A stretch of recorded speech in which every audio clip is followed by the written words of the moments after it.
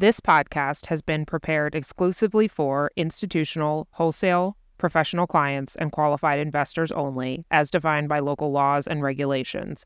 Please read other important information, which can be found on the link at the end of the podcast episode.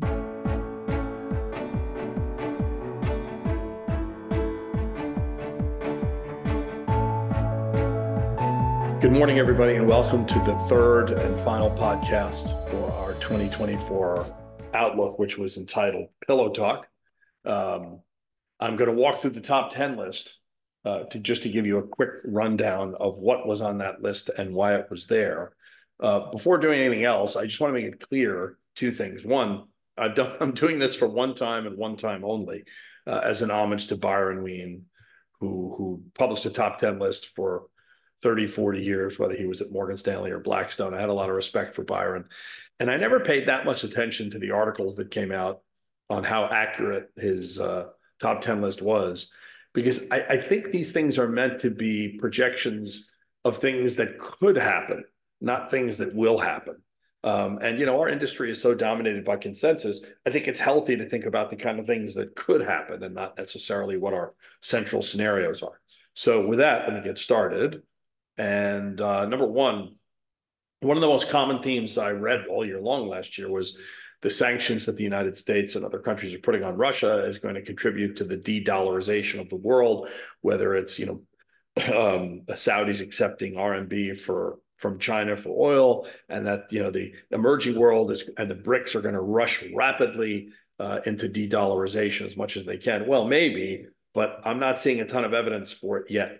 And despite all the hand-wringing about the weaponization of the dollar through sanctions, I don't think the dollar is going to end up more than plus or minus around 7% from where it began in 2024. And I don't think you're going to really see much of a change on this chart that we're showing here, which is the dollar share of around 50% of global trade invoicing, even higher amounts of FX transaction volume, official FX reserves, SWIFT payments, cross-border loans, international debt securities. The dollar is still at least 50% of each one of these things, and I expect it to stay there. Second one, we had a long section on antitrust risks in the outlook, and the reason is because of just how dominant the big tech companies are in the markets, which we talked about in the last podcast. My projection, I think the DOJ and FTC are going to win one. And I don't know which one. And there's four big ones: Google, Amazon, T-Mobile, and Meta. Just as a reminder, the Google antitrust lawsuit has to do with the traffic acquisition payments that it makes for default status on devices and other restrictions that it applies related to the Google Play Store, so that in-app purchases have to go through the Google Play Store. That's the Google issue. Amazon restricts eligibility for sellers in front of prime customers to those sellers willing to use Amazon's fulfillment service. We'll see how the courts rule on that. And then there's this question about whether or not T-Mobile's $26 billion merger with Sprint reduced competition in the wireless market to the point that AT&T and Verizon responded by charging higher prices. I think those are the big three. I don't think the Meta case, that there's a lot behind it. Third, the projection or the top 10 risk that Biden could drop out of the election between Super Tuesday and the general election is not.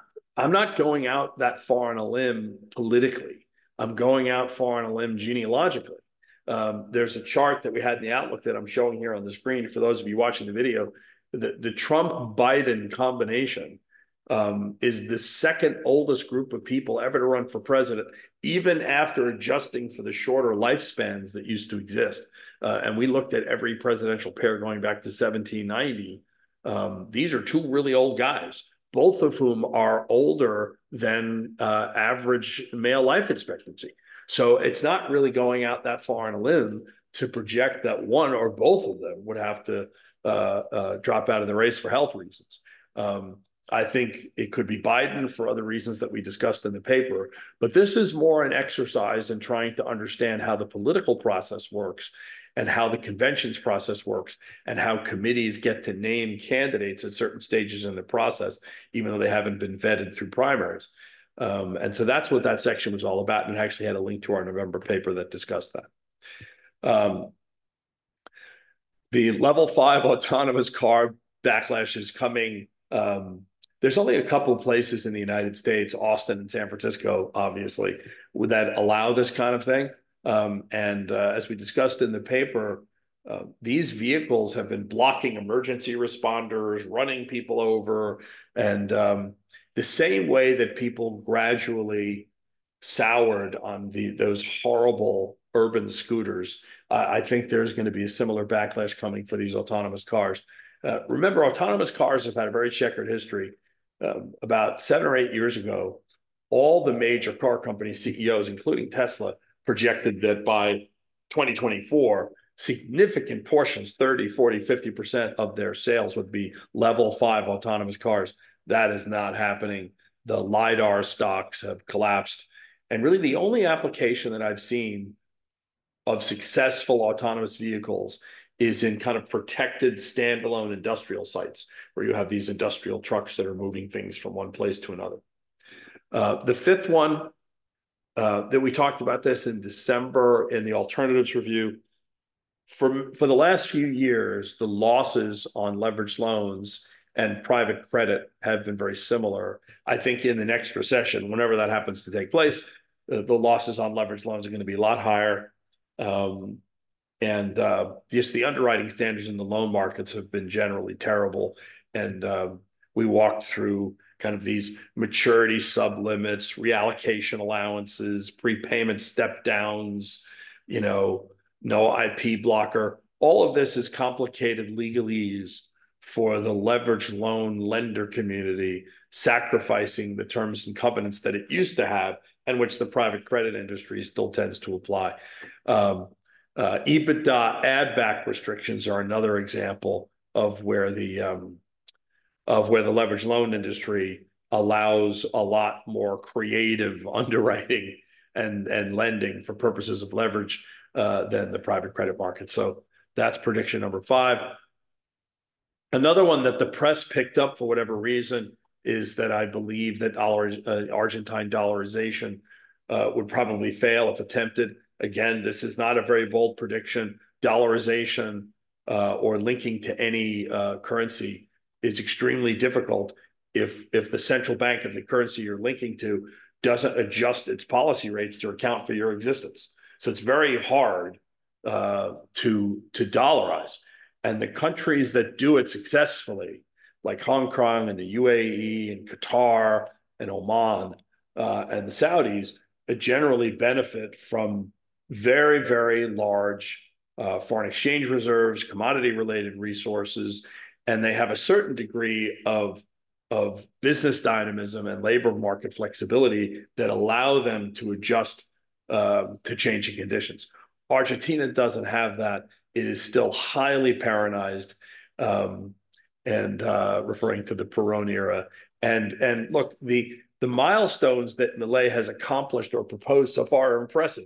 Privatization of airlines and energy, rail, and sewer, cuts in public spending, liberalizing energy prices, eliminating ministries, ending incentives for industrial development, firing government employees. Like if you're the IMF or the American Enterprise Institute or the Cato Institute, this is right out of your preferred playbook. And so they may, some of these things may result in a boost in private sector activity and greater efficiencies. I just don't think dollarization would succeed and would probably fail within a few months or a year of being implemented. The 7th one is on Ukraine. The prediction that the war drags on, well, not a prediction, the risk that the war drags on, but that the funding impasse with the US is eventually resolved. If you define the existence of a sovereign entity as a country that controls its borders, you can have a legitimate discussion now about whether or not the United States has lost that sovereign control. And I think when you look at the number of actions taken by the Customs and Border Protection agencies, they are just skyrocketing. I think that in an election year is going to put a lot of pressure on the Democratic Party to find some kind of solution that breaks the funding impasse on Ukraine. And then prediction 8, if there was ever a reason why some people might be worried about regional banks, it would be now. Obviously, there's a lot of pressure. They've been the big lenders in terms of construction loans and office loans. But I think that there's a chance that the regional banks do pretty well and that their price to book values remain stable despite all the obstacles.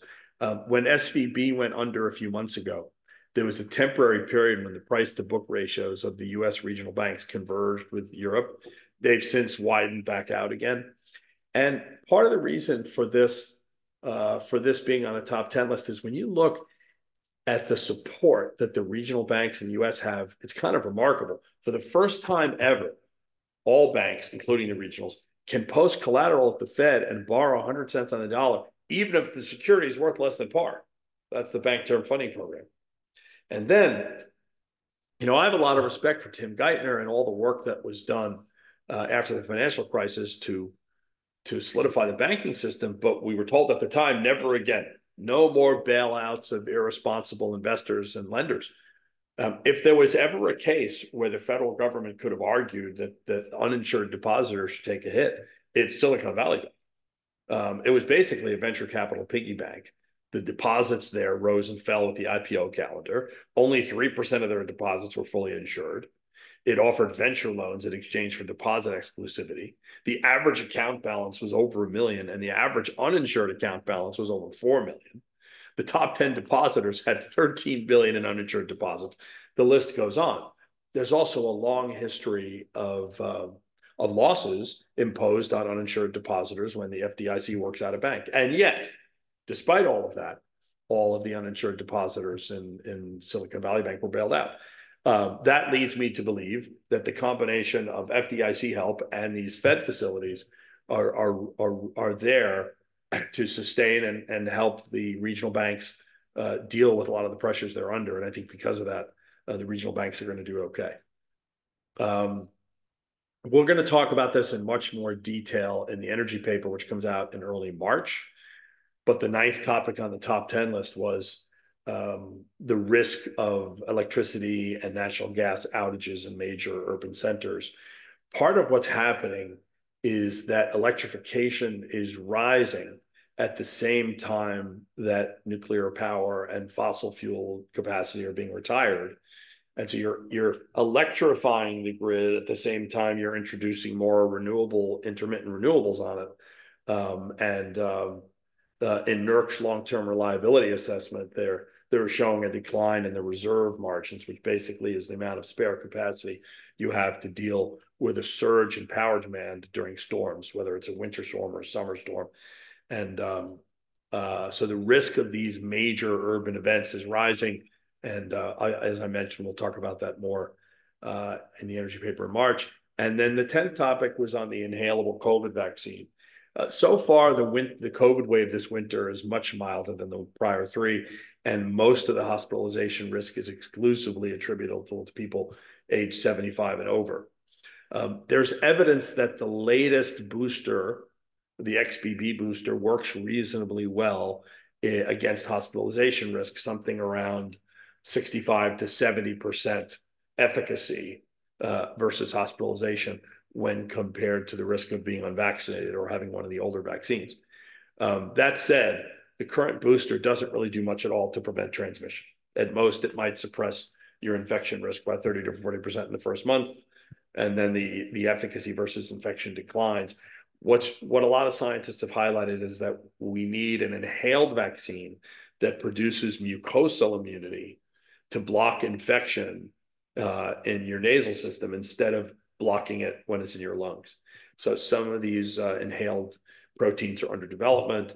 The news is good, and I think there's a good chance that one of these things gets approved for use late in 2024. I've got an eye on the market coming out next week, I think on the 23rd of January, that's going to get a little bit more into some of the science around vaccine safety, the history of vaccines, the FDA, and a look back at COVID lockdowns, which in retrospect are looking very, very troublesome in terms of the costs being imposed on the generation of students, some of whose math and reading skills are set back a couple of decades. So anyway, so more on all of that next week. Thank you for listening, and see you soon. Bye.